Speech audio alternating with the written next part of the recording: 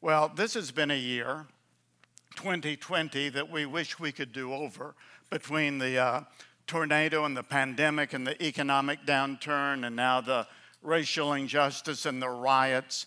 I've not seen anything like this since 1968. That was a pretty bad year. But occasionally we have times like that, and it increases the anxiety of all of the world. And it increases our anxiety, yours and mine. But then on top of all of the global and national issues, we have these personal problems, don't we? They just stab us like a knife, and there is a lot of worry, anxiety, and fear going on in everyone's life and family right now. But the Bible has something to say about that. In fact, the whole Bible really is a great antidote to worry. But as I said last week, I want to review for just a moment. There are three passages that mean a great deal to me, and they are Trinitarian in nature. This is sort of a visualization that I do. But when I feel a panic attack coming on or something that I am uneasy about, then I just remember God the Father is here, God the Son is here, God the Holy Spirit is there. And God the Father says in Psalm 37, do not fret. And God the Son says in Matthew chapter 6, do not worry about your life. And God the Holy Spirit says in Philippians 4, by the inspired hand of the Apostle Paul, do not be anxious about anything. Now, those are three very declarative statements. They are wonderful when you put them together. Do not fret. Now, just imagine God saying this to you personally. Do not fret. Do not worry about your life. Do not be anxious about anything. Well, we can't cover all three of those passages, but we can at least look at Psalm 37. And so I'd like to invite you to turn there. And it's such a rich psalm that I'm only taking the first 8 verses for this last Sunday and this Sunday. But let's turn there together and I'll read it with you. Psalm number 37. The superscription says, a Psalm of David. I'm reading this in the New King James Version. It actually isn't the version I normally use, but I love this passage in this version, and so I memorized it in this particular text. Do not fret because of evildoers, nor be envious of the workers of iniquity, for they shall soon be cut down like the grass and wither as the green herb. Trust in the Lord and do good. Dwell in the land and feed on his faithfulness. Delight yourself also in the Lord, and he will give you the desires of your heart. Commit your way to the Lord. Trust also in him, and he shall bring it to pass. He shall bring forth your righteousness as the light and your justice as the noonday. Rest in the Lord and wait patiently for him. Do not fret because of him who prospers in his way, because of the man who brings wicked schemes to pass. Cease from anger and forsake wrath. Do not fret, it only causes harm. What a wonderful passage. The rest of the chapter is also wonderful. But remember what I said last week. This was written by David when he was much older, when he was along in life looking back over things. And we know that because verse 25 says, I once was young, but now I am old. And I have a theory about this chapter. I cannot prove it. You can, challenge me on this if you want to. But here is my theory, just to repeat very briefly from last week. When Joshua conquered the promised land in the book of Joshua with the 12 tribes of Israel, they only conquered a sliver of all that God had promised to give to them. He said that the land of Israel should extend from the Mediterranean to the Euphrates and from Lebanon down to the bottom portions of the Negev desert. And they never conquered all of that, only a sliver of it. And they didn't do it in the days of Samuel. They didn't do it in the days of Saul. But when David came along, now David was a great student of the Bible. He had the Bible internalized. He knew the promises that God had given to Abraham. He knew all of the promises and the truths given to the patriarchs. He knew the law that came from Sinai. He had all of the scriptures available to him. He knew them. He internalized them. They became the reservoir for all of his psalms. And so he knew exactly what God wanted for Israel, and he knew exactly where those boundaries should be. And so he began working as a warrior, as a general, to expand the boundaries of Israel. And they never did get to the fullness of all that God had promised for them, but he claimed a lot of ground that nobody had had before. So what do you do with this new territory? You do what Israel is doing now. You annex it, and you send in settlers, and you build communities. And when you do that, you are sending people into a rather hostile region where there is a defeated enemy, and they are to settle down in that area and to begin to establish God's presence there. And I think that David wrote Psalm 37 for these people. He says in verse 3, dwell in the land. He says in verse 9, those who wait upon the Lord shall inherit the land. He says in verse 11, the meek shall inherit the land. He says in verse 18, God will give you your inheritance. He says in verse 22, those blessed by him will inherit the land. He says in verse 27, depart from evil and do good and dwell in the land. He says in verse 29, dwell in it forever.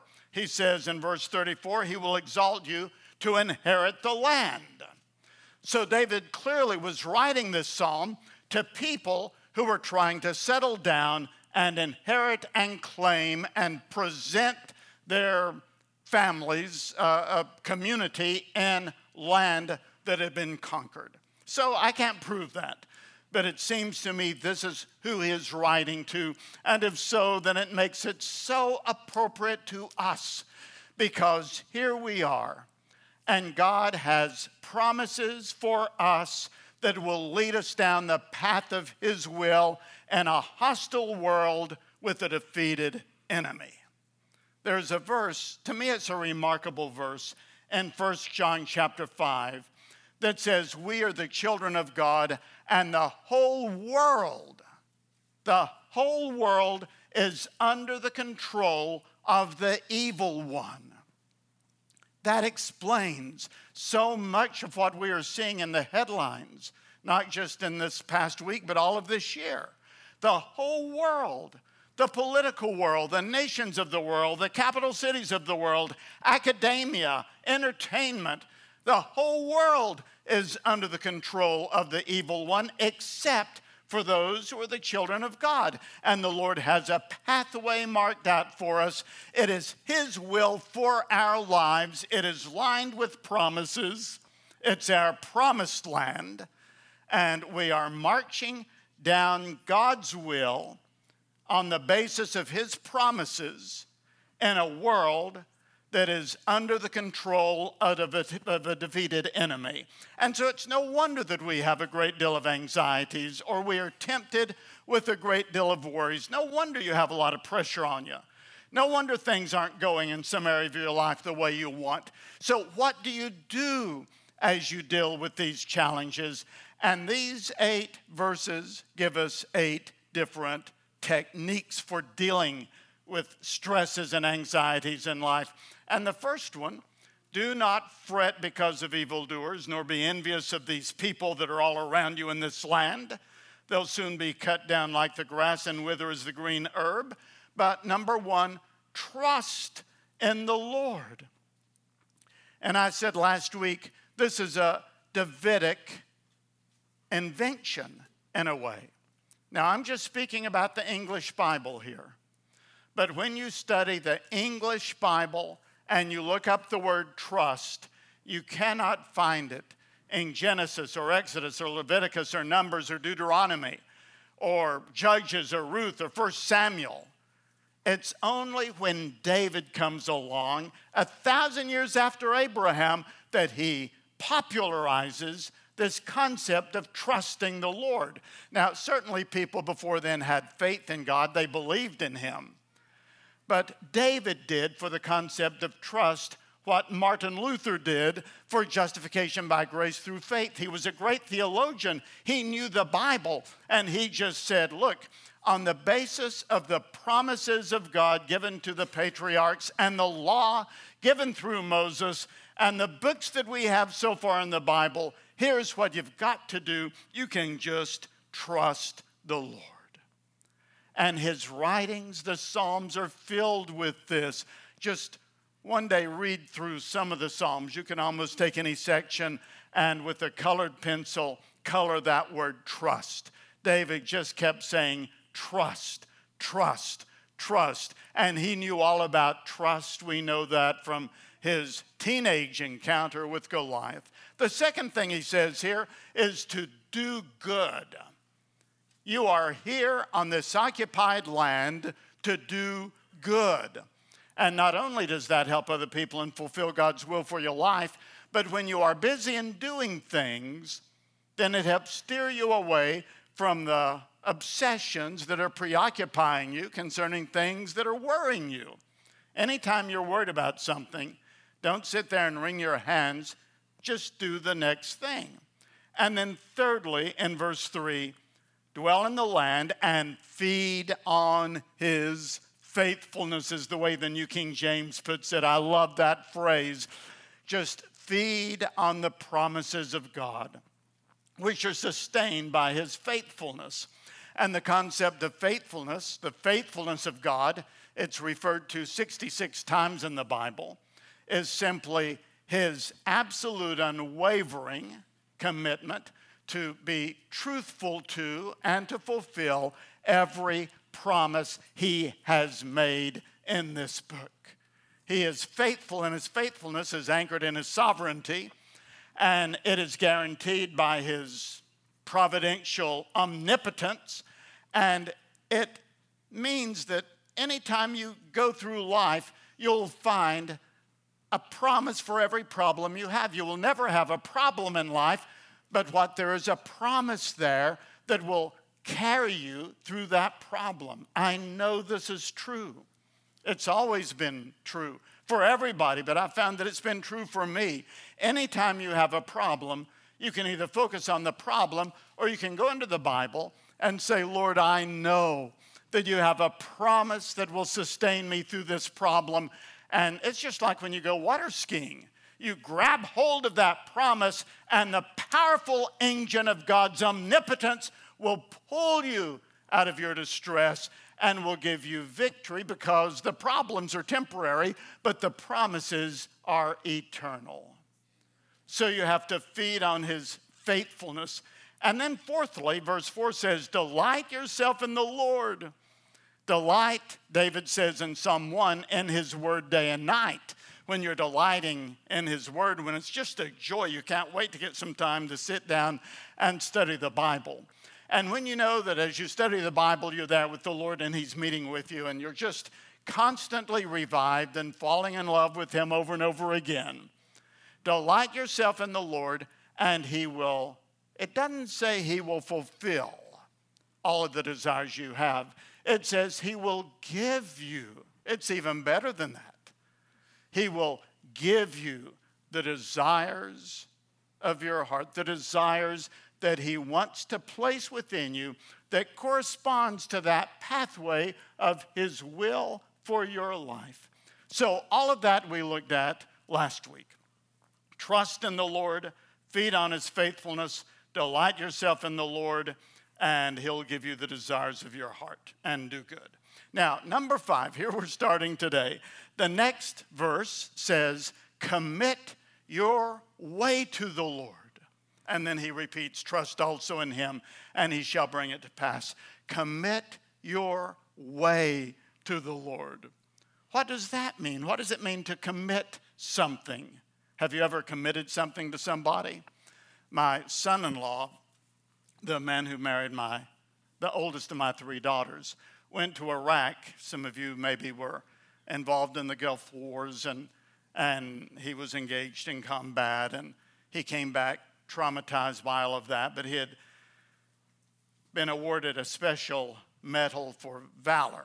And he brought it to me when he got back, and he said, I don't want this medal around the house. I'm trying to forget. And he says, I'm afraid I'll lose it anyway, and it might mean something to my children later.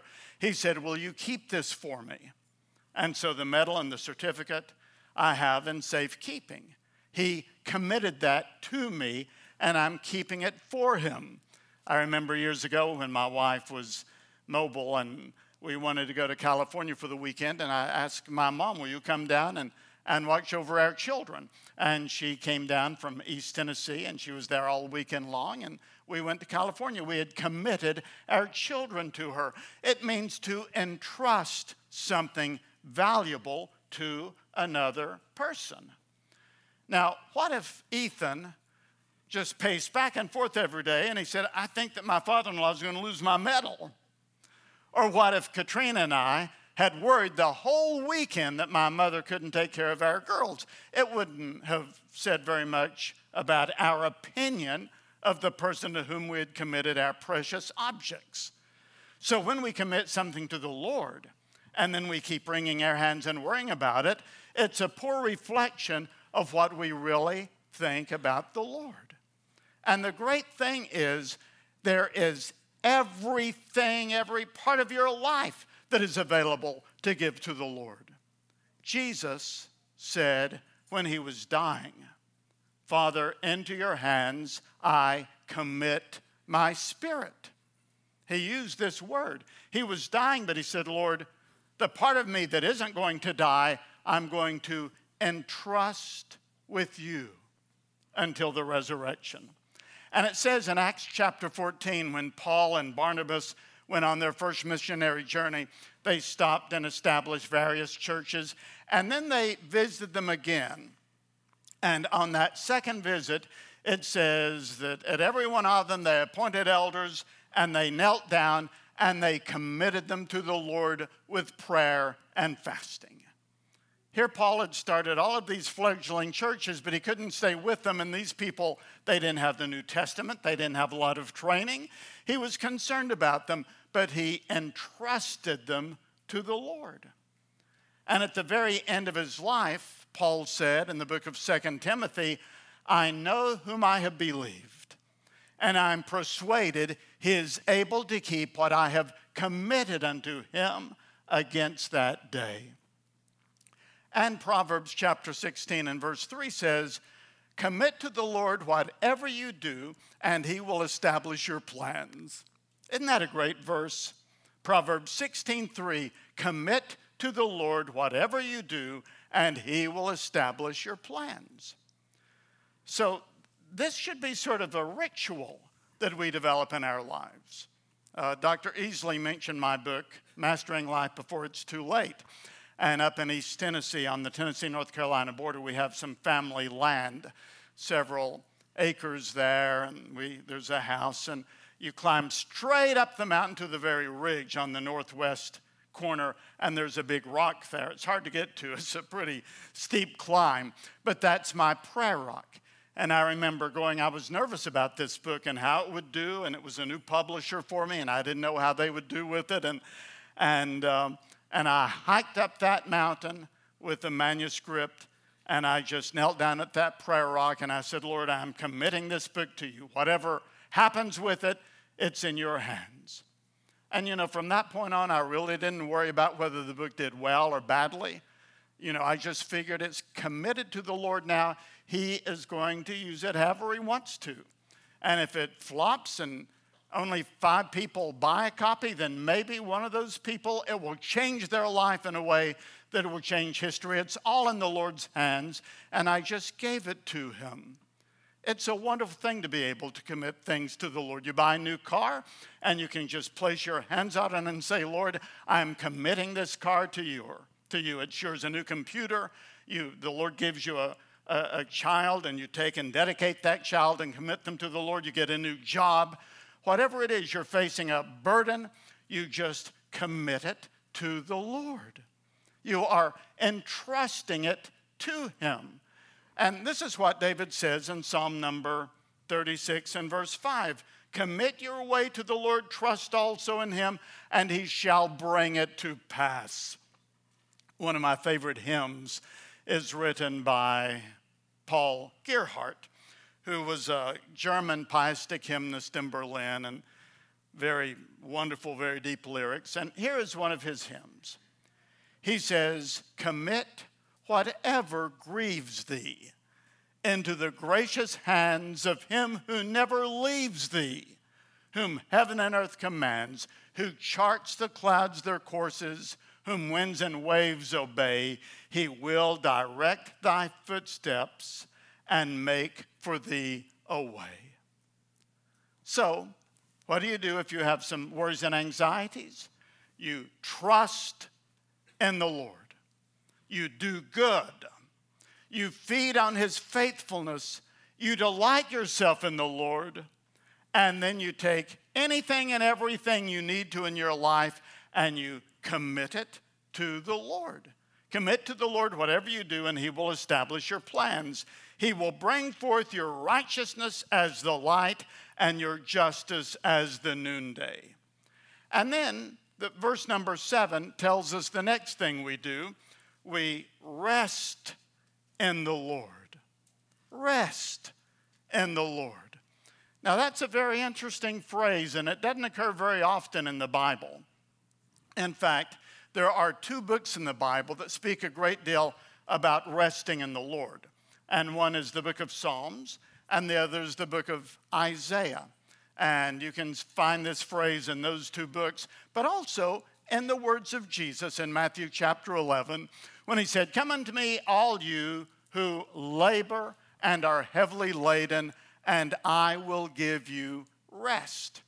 When the Bible talks about rest like this, it's talking about the ability to rest physically, but it's particularly talking about the emotional and the psychological and the mental rest we need. It is the removal of the strain that we feel pressing down on us. I read about one lady. She wrote a blog, and I thought it was very interesting. Her name was Nancy LaPont, and actually she wrote a whole book about it later. She said that she had a lot of pressures on her. She lost her job. Her husband lost his job. He was a Vietnam vet. He was suffering from Agent Orange, and they were having trouble with the VA, and then their kids got into trouble, and then their parents were having elderly issues. And she said, it all was weighing so heavily upon me, I couldn't sleep at night. I felt this strain. And then she said one day, it's as though I heard the Lord just say in my ear one word, rest. You need rest. You need to rest. And she said, Lord, do you mean that I need more sleep? And she started going to bed a little bit earlier, getting up a little bit later, occasionally taking a nap, and that did help her. But the Lord kept whispering, rest, rest. And so she went to the Bible and looked up every occurrence of the word rest in a concordance. There's over 500 times that word occurs, but she went through them quickly and deleted most of them from her study because, it talks about the rest of the disciples and things like this that really doesn't use the word like that. But then she found that English word rest that occurred a number of times in a spiritual way. And she did a Bible study on that, and she said, I just couldn't believe. Hebrews talks about entering into the rest of God. Jesus says, follow me, and I'll give you rest. But Psalms and Isaiah especially talk about rest. And she said, I realized that when I do what God wants me to do and turning my burdens over to him, that there is a physical and a mental and a psychological rest that I should revel in. And that just changed her perspective and helped her so much. I've often found when I'm struggling with a particular issue that if I just search that issue through the Bible topically, maybe it's, for example, my temper, which we discussed with the children, whatever it is, if you study that verse, that subject topically, pull out the verses that especially speak to you, study them carefully in their context, write them down, memorize some of them.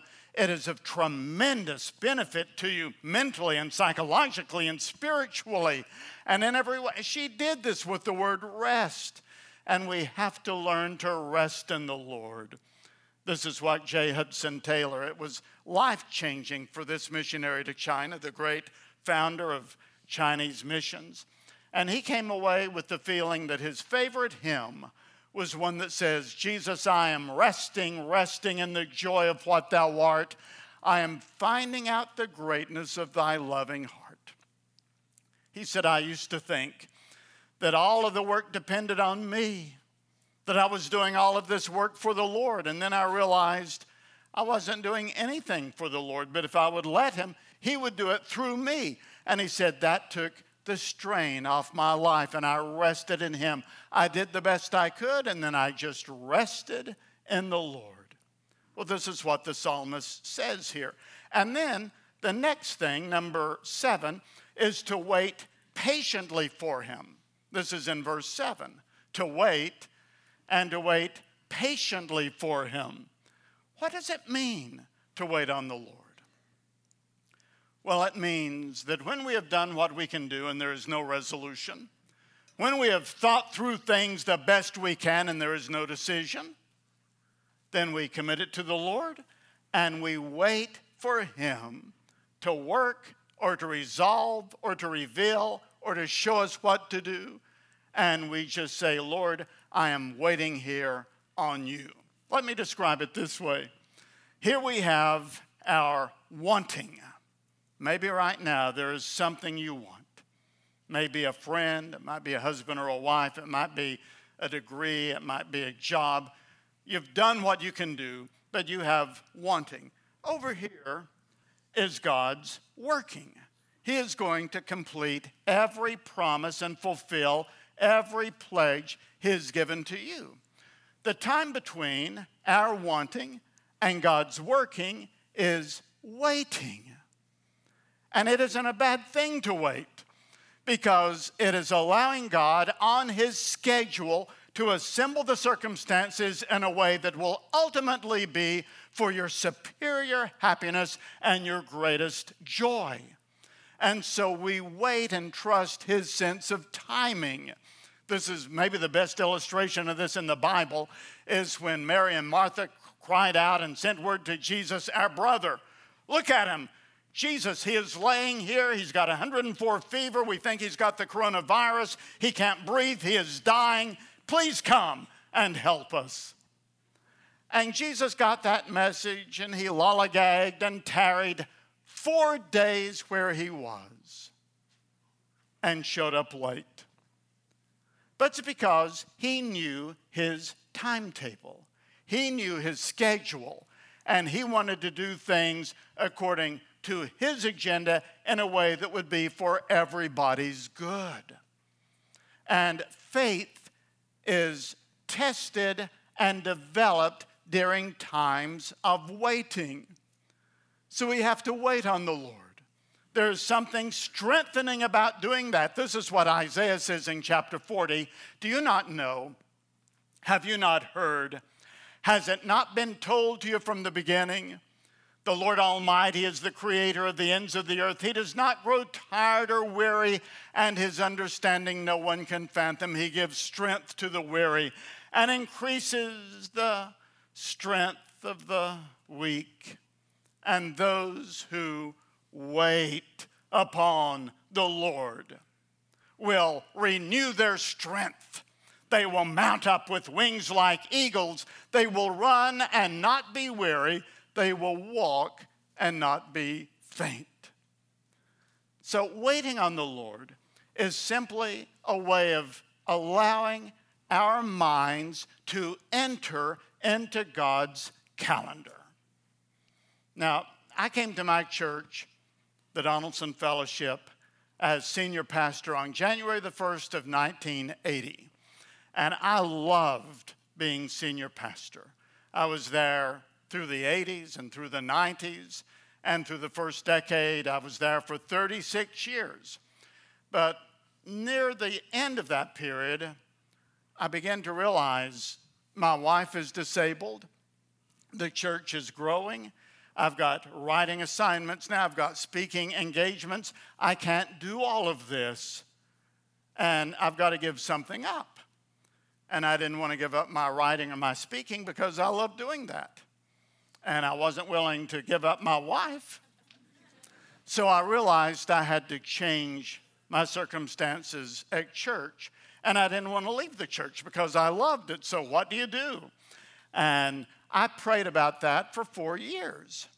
4 years. I had about 3 pages in my prayer journal, and I drew calendars with all 12 months, and I would think, this is going to be my 35th anniversary at my church and my 36th anniversary at my church, and here's how old I'll be on this particular day. And I said, Lord, when do you want me to make this move? And I began to realize I need to do this now.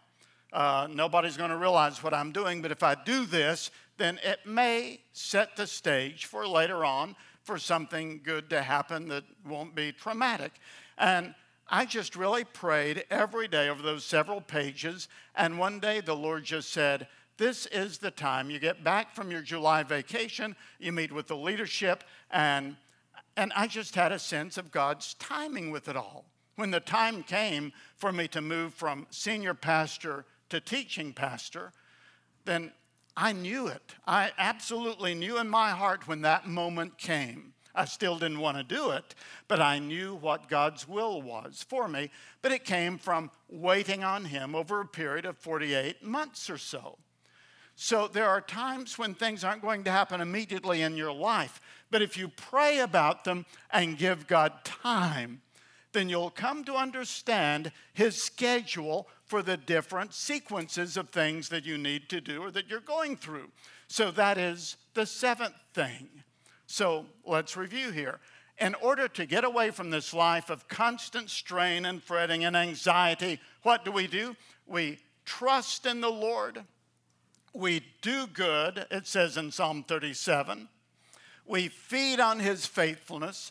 We delight ourselves in the Lord so that He can give us the desires that we need, that we ought to have. And then we continue on with these other steps that just unfold for us very naturally. We commit our way to the Lord. We rest in Him. We wait on Him. And then finally, in verse number 8, cease from anger and forsake wrath. We say, Lord, the last step here is to release any bitterness that is accumulated along the way. You know, when you're frustrated or angry, it's very often because there's some injustice. All of the anger we see in our nation right now is in large part because of injustice. There is tremendous anger, and we all have anger. We get angry, and we're frustrated. What do we do about that anger? Because if you carry it with you and internalize it, it turns into resentment and bitterness. And the Bible says that a whole crop of evil things come from the root of bitterness in your life. You can't allow bitterness and anger to poison your personality. But if someone has abused you in any way, or they've taken advantage of you, or they've hurt you, maybe it's just been an insult, maybe it's been a traumatic thing, but what do you do with that anger? And especially if you cannot resolve the issue, what do you do with it? This says, cease from anger. Give up bitterness. Just release it. I mean, it's as simple as can be. It says in verse 3, cease from anger and forsake wrath. You say, how do you do that? Just all of a sudden you're angry and then you're not angry anymore? How do you do that? Well, of course, on one level, it's not very easy at all. But on another level, it comes from an awareness of the truth of Romans chapter 12. Leave room for God's wrath. It is mine to avenge, says the Lord. So here you had people, they were trying to occupy a territory. They had a defeated enemy who was still hostile towards them. There were offenses, there were abuses, there were insults, there were epitaphs hurled at them. They would get angry. But the Lord is going to have the last word in every given situation. And there are times when we can't resolve an issue, so we have to say, Lord, it says leave room for your wrath. And if you are going to step in with wrath and vengeance, then I'm going to give it to you and I'm going to let go of my own anger.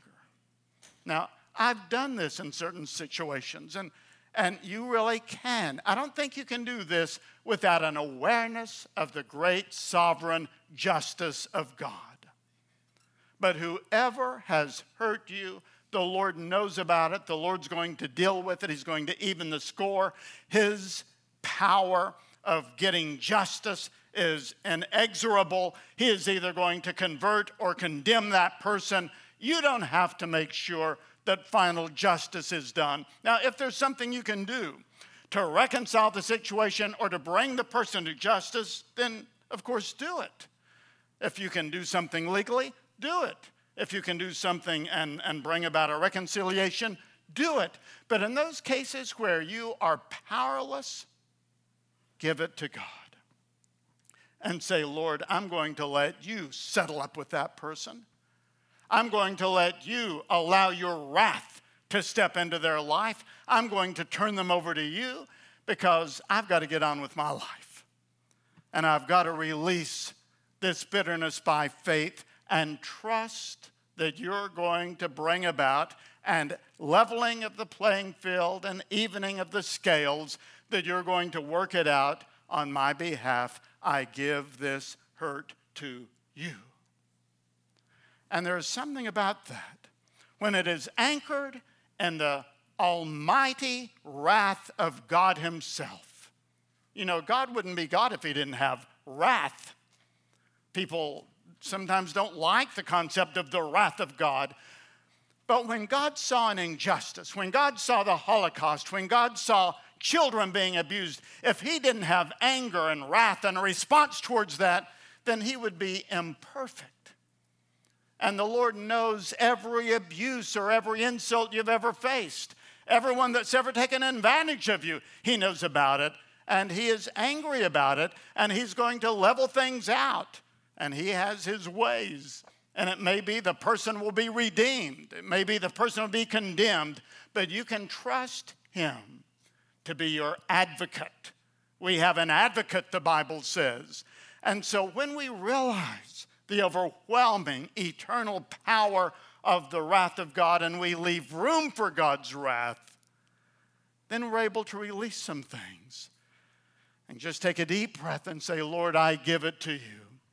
And we cease from anger and forsake wrath. We do not fret, for it only causes harm. Now, that's just the 8 verses at the beginning of Psalm 37. I mean, there's a lot more verses here, but I don't have time. But in these 8 verses, we have these 8 steps that David gives to us, the Lord gives to us, to help us to deal with the things that cause us to fret by day and by night. And then on top of that, Jesus said, do not worry about your life, what you will eat or what you will drink, or about your body, what you will wear. Is not life more than food and the body more than clothing? Which of you, by worrying, can add a single hour to his life? And why do you worry about your clothes? Look at the flowers of the field. They don't spin or toil. But not even Solomon in all of his glory was arrayed like one of those. And you are more valuable than they, O you of little faith. So do not worry about your life. What you will eat, what you will drink, what you will wear. The pagans seek all of those things, but seek first the kingdom of God and his righteousness, and all of these things will be added to you. And Then the Holy Spirit says, rejoice in the Lord always. I will say it again, rejoice. Let your gentleness be evident to all. The Lord is near. Do not be anxious about anything, but in every situation by prayer and petition, make your requests known unto God in every situation, and the peace of God that transcends all understanding will guard your hearts and your minds in Christ Jesus. So, what is worrying you today? The word of the Lord to you is, do not fret. Do not worry about your life. Do not be anxious about anything.